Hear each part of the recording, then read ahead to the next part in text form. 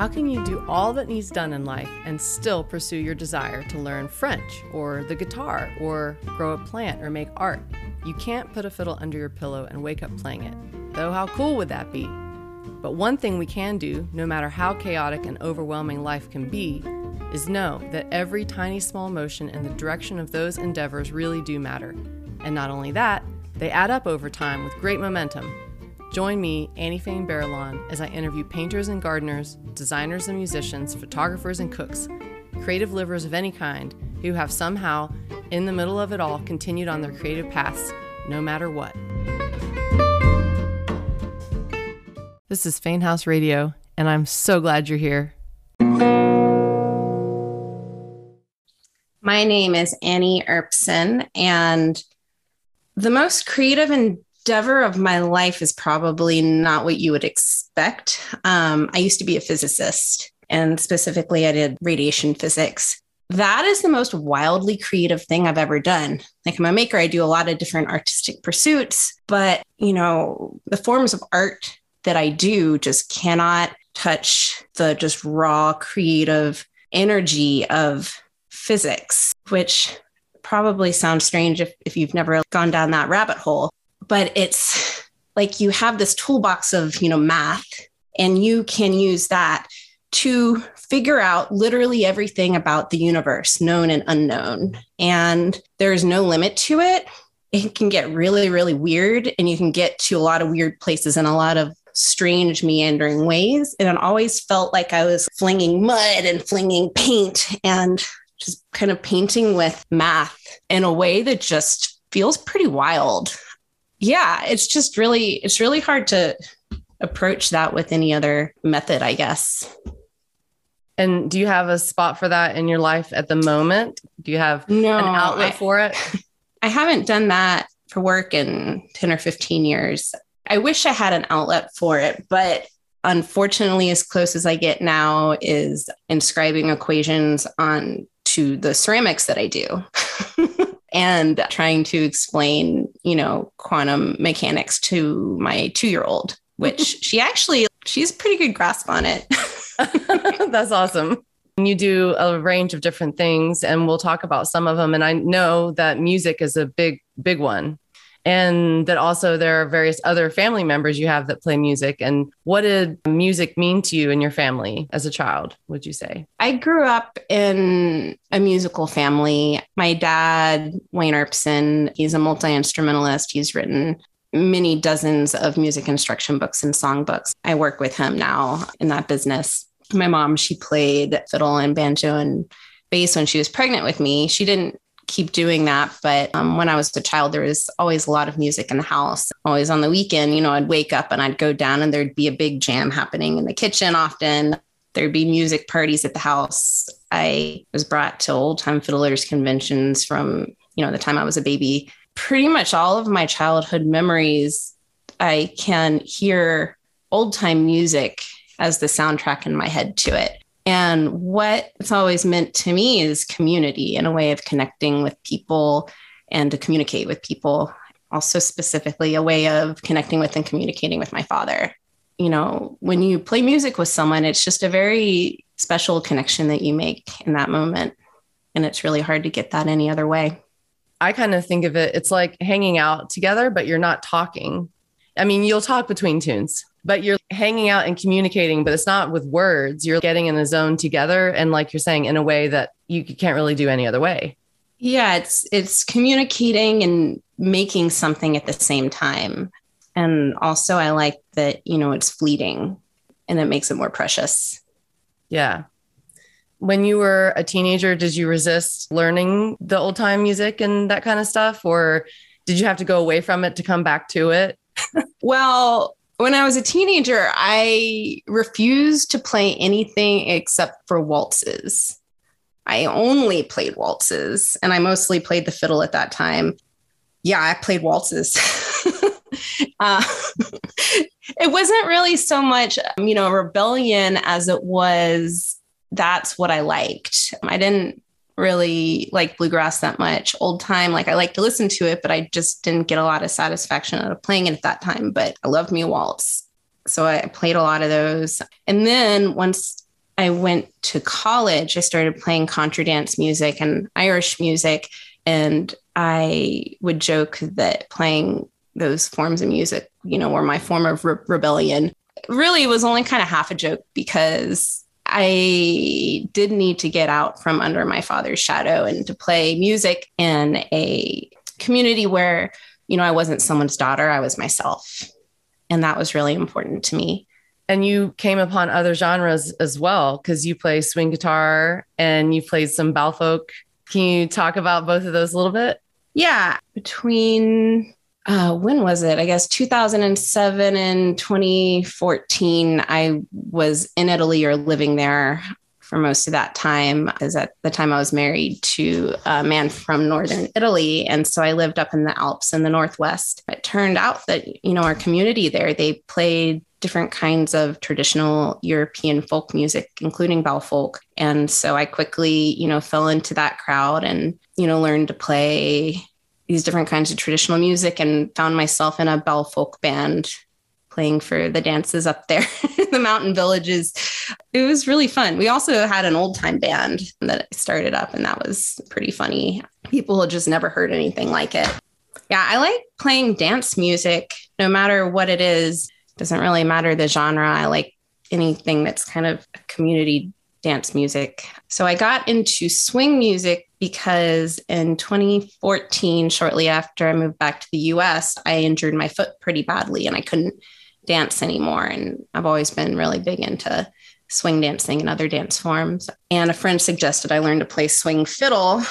I tried it and I quickly realized I didn't know enough about fancy music stuff to pull it off because I'm an old time musician, really. So I decided to try it on guitar. And then I got obsessed with it and started practicing 10 hours a day. And then pretty quickly, friends started putting me in their bands because it turns out there's a shortage of rhythm swing guitar players. And coming from old time music, it gave me the interest and ability to be able just to play simple rhythm all night long without getting bored of it. And that is kind of hard to come by, apparently. I just started doing that. And then I found myself in a dozen or so swing bands and was playing all around the country and just kind of felt really weird because I'm like this person. I don't read music. I don't know music theory. I play mostly by ear, and I'd be playing in these bands, with all these people with PhDs in music theory. And I felt kind of like a fish out of water. But, I think people wanted me in there because I make the music sound old and dancey. You're right. There's a difference between being a dance musician and a concert musician. It is different. You're paying attention to rhythm and beat in a totally different way, and it makes people want to move. And it's just really different approach. I think that's fun when people say they really like playing for dancers. It's bold and brave of you to kind of jump in, like you're saying, to the waters where people might be knowing more of the music theory and reading the music and everything. I think that's brave. I mean, I've always made it my goal to try to be the worst musician on stage, not in the sense that I want to play badly, but I like to play with people who are better than me because it pushes me and I learn a lot. At the moment, aren't you in an all-lady swing band? I am. I guess a week or so ago, we actually had our first show in about 2 years since, the world went weird. Yeah, so that band is called the French Broads. I play guitar in that. And then I also had the first rehearsal for another trad jazz swing band that's yesterday. I don't know the name of it yet, but to be announced. Yeah, it'll be something. I'm playing an upright bass in that one. Oh, nice. You're also a avid cook. In this moment, you have a pie in the oven. Is it time to check it? I do need to check my pie. Okay. Hold on just a moment. Okay, the pie needs about 3 more minutes. Okay, 3 exactly on the dot. Something like that. It's a lemon cake pie. Ooh, yum. I know your mom also is a cook and teacher. You both teach together sometimes. And one of your specialties is gluten-free cooking out of necessity of your own needs. Tell us about your discovery of being gluten intolerant and how it has felt to share gluten-free cooking with others. Well, when was it? I guess it was 10 years ago. I figured it out. Before that, I had been sick for about 10 years, a lot of different health problems. I was in and out of the hospital constantly, and it was pretty scary. And doctors could never figure out what was going on. And at the time, I was living in Italy, and I had an artisan soap making business that I did there for my full-time job. And I read an article about, asking the question, should cosmetic producers make their products gluten-free? And it talked about celiac disease and talked about the symptoms. And I read it and I went, oh my gosh, that's me. They just described what I have going on. And so I tried a gluten-free diet and I got 100% better. Like it was pretty magical and revolutionary to not feel awful all the time. And that was pretty heartbreaking for me because I'm really into baking and cooking and come from a foodie family. My mom's written 11 cookbooks. We make a lot of pies and a lot of bread in our family. Coming around the table for a slice of pie is a really important way of sharing love to me and to my family. It was kind of heartbreaking to feel like that was taken away from me. Not to mention I was living in Italy.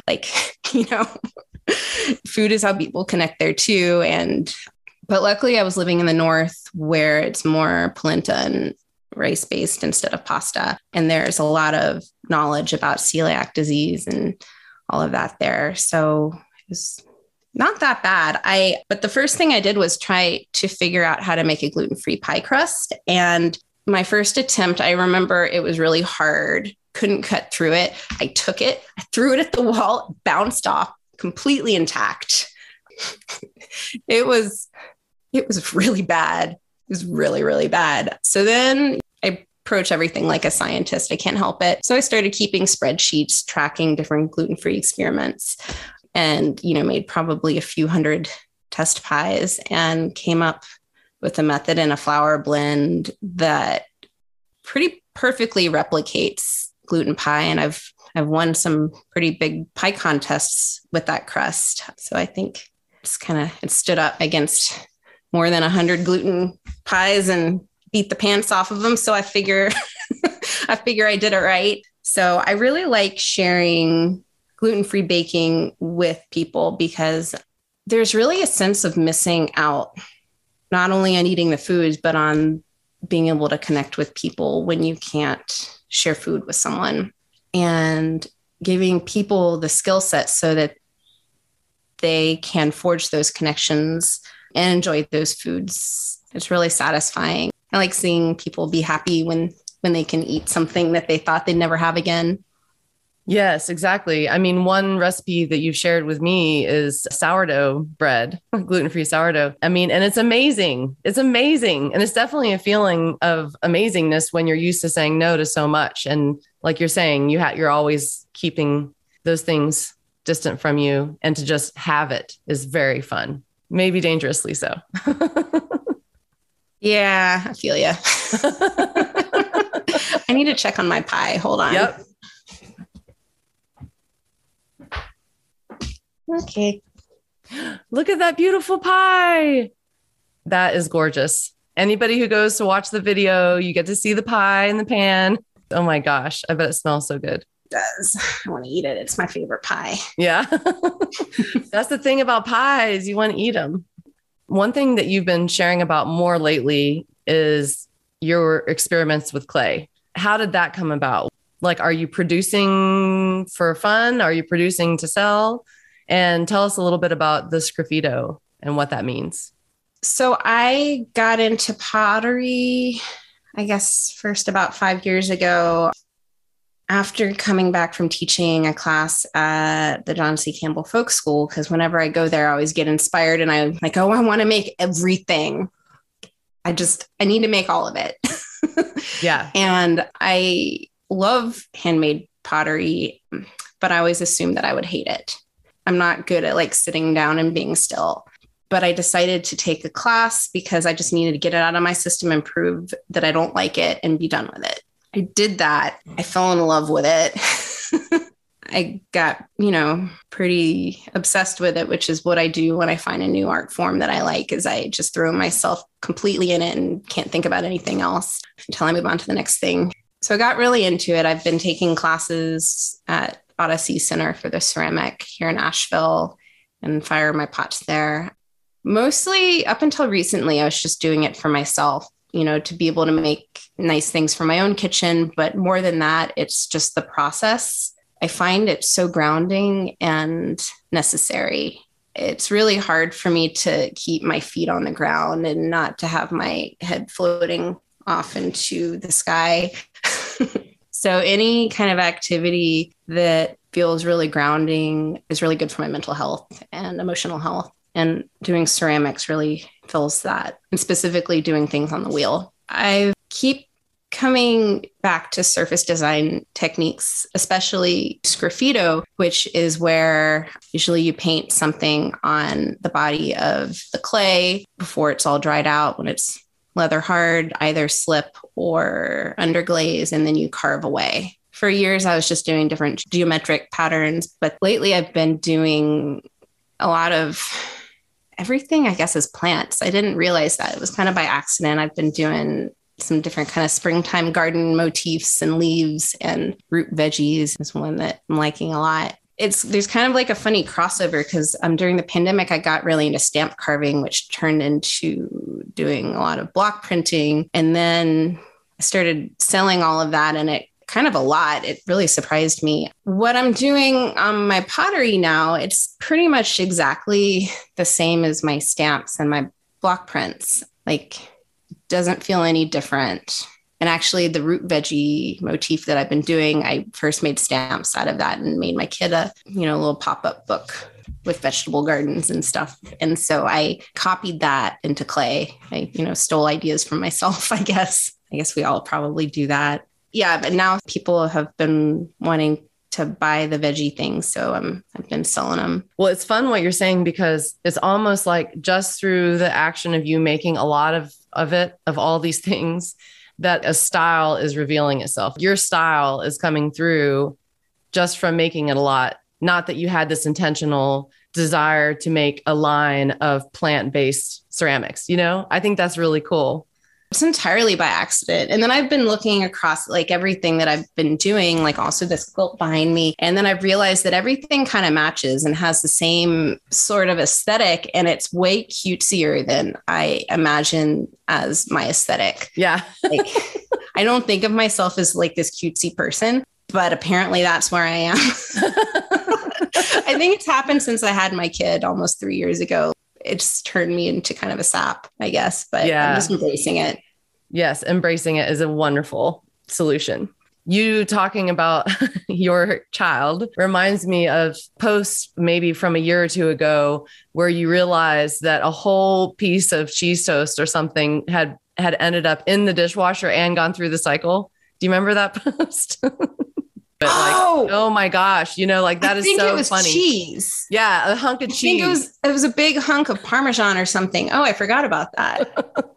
And just connecting it to life with a small child and laughing about it, like, oh my gosh, look at this kind of thing. How has it been, balancing your maker self with having a baby, having a kid around? Do you have any tips or tricks for how you juggle life as a mom and as a maker musician? Because you're also going to do gigs and you're juggling lots of things.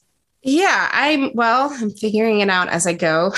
As I said, my child is about to be 3 next month, Dora. When she was a baby, it was really, really easy. I just either set her down on a pillow or strapped her to me, and I did whatever I was doing. I would bring her in her little carrier to the pottery studio with me. I'd bring her to gigs and people would hold her, or the vocalist would hold her while we played. I'd wear her while I danced. I wore her at jams and at rehearsals. It, had little headphones on her, so it didn't hurt her ears. That was a piece of cake. Just wear the baby. Yes. It's when they start to walk, it all changes. Yeah. So, we were locked down at home for about 2 years. So I didn't have to worry about gigging, during this toddler phase up until now. right now I'm trying to figure out how to do that. It's tricky because I don't have another adult in the home, relying a lot on family or trying to coordinate if I play that she's with her dad that night. But it's stressing me out, to be honest. And if anyone has advice about how to navigate that, maybe you could tell me. But as far as like other kind of makery goes, I just do things in bits and pieces whenever I can. As soon as I get dinner on the table, I'll try to eat real quick and then I'll sit there with her and I will, carve something away on a piece of pottery, or I will be packaging something up, or I'll be painting something, or I just do a couple minutes here and there whenever I can. Or, every moment that she's not with me, I try to take advantage of it and use it. And, the second I get her into bed, I'm back to working on whatever I'm working on. Or, like last night, I got desperate. I needed to finish something. I let her watch some Curious George and I finished up a thing I needed to do that was time sensitive. I had to finish up a mug that was about to be too dried up. You're admitting, that it is stressful. And I don't think anyone has that figured out. It's kind of a trick question. It's not even fair for me to ask it. But in terms of people hearing other people's stories and sharing together about it's okay to do those little bits and that those little bits are still valid, it doesn't mean we should just let go of these projects. We just have to shift and change how we fold them in. Yeah. And I, try to set reasonable expectations for myself. Sometimes I have no soap. A lot of people want it when they want to buy it from me or whatnot. And it might be a few months before I have time to make some. And then I'll just make 10 bars because that's what I have in me. Yeah. I think that being a mother has made me better at setting those boundaries around myself about what I can do and what I want to do, because ultimately I make things because it feels good, because I have this drive in me that needs to create something. It needs to be fun and it needs to be fulfilling. And if it turns into something stressful, then it's not fulfilling its role anymore. So you're still doing soap making too. Sometimes. That goes on the list. Add it to the list. Yeah. Now I've started making soap dishes with ceramics, so I have to make soap to put on them. Totally. So, wonderful. I like when my different art collaborates with each other. And that's one reason I love hearing about what you're up to. You are just really curious and you're actively playing around with that all the time. It's one thing to be curious in our minds, but it's another to go do some action. And it's great. It's so great.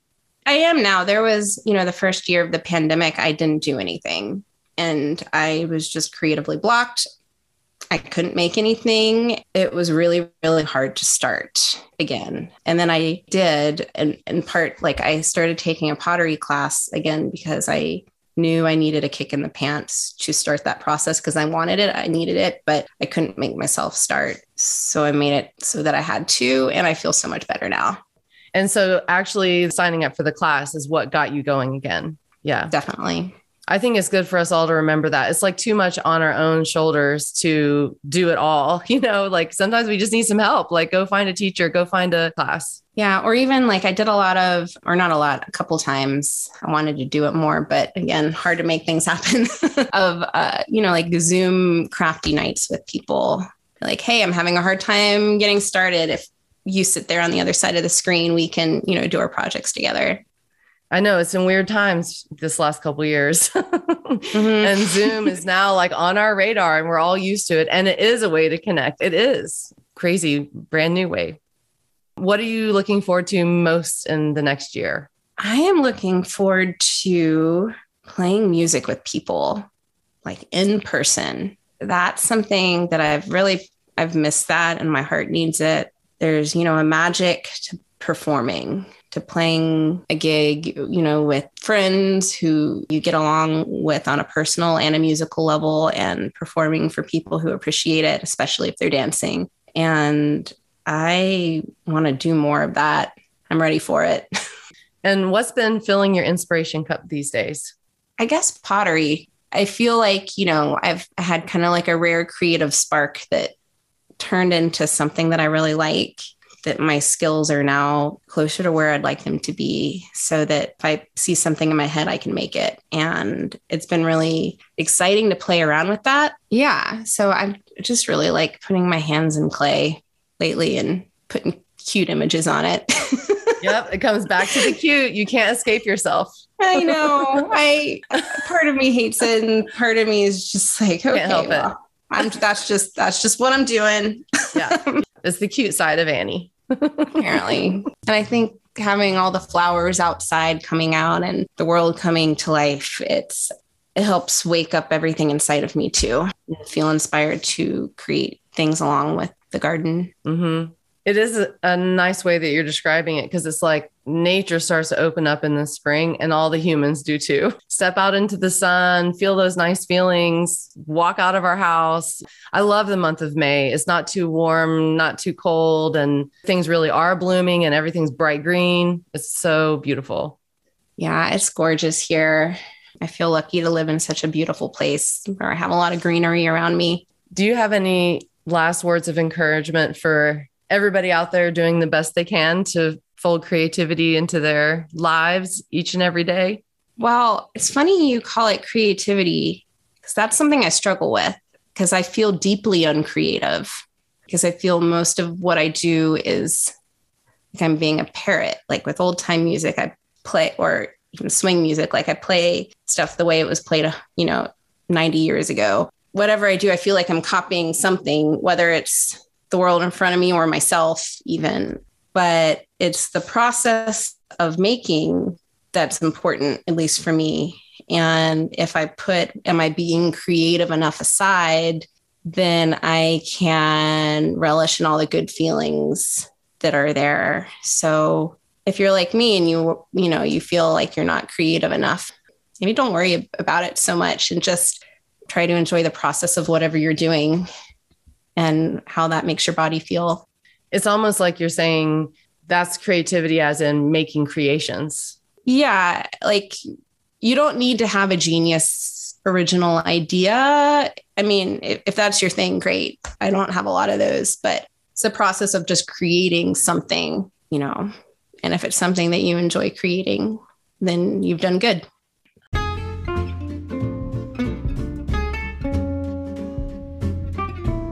New episodes are coming your way, and I sure hope that you click the subscribe button for this show so that these episodes pop up automatically in your feed. And if you know anyone at all who might find support and inspiration from these conversations, please do share it with them too. You can find the link to sign up for our email list in the show notes of each episode. Thanks so much to Annie for joining us today, and thanks so much to you for listening. I'm Annie Fane Barrelon, and I'll leave you with a quote for the day. Cooking is just as creative and imaginative an activity as drawing or wood carving or music, and draws upon your every talent, science, mathematics, energy, history, experience. And the more experience you have, the less likely are your experiments to end in drivel and disaster. The more you know, the more you can create. Julia Child.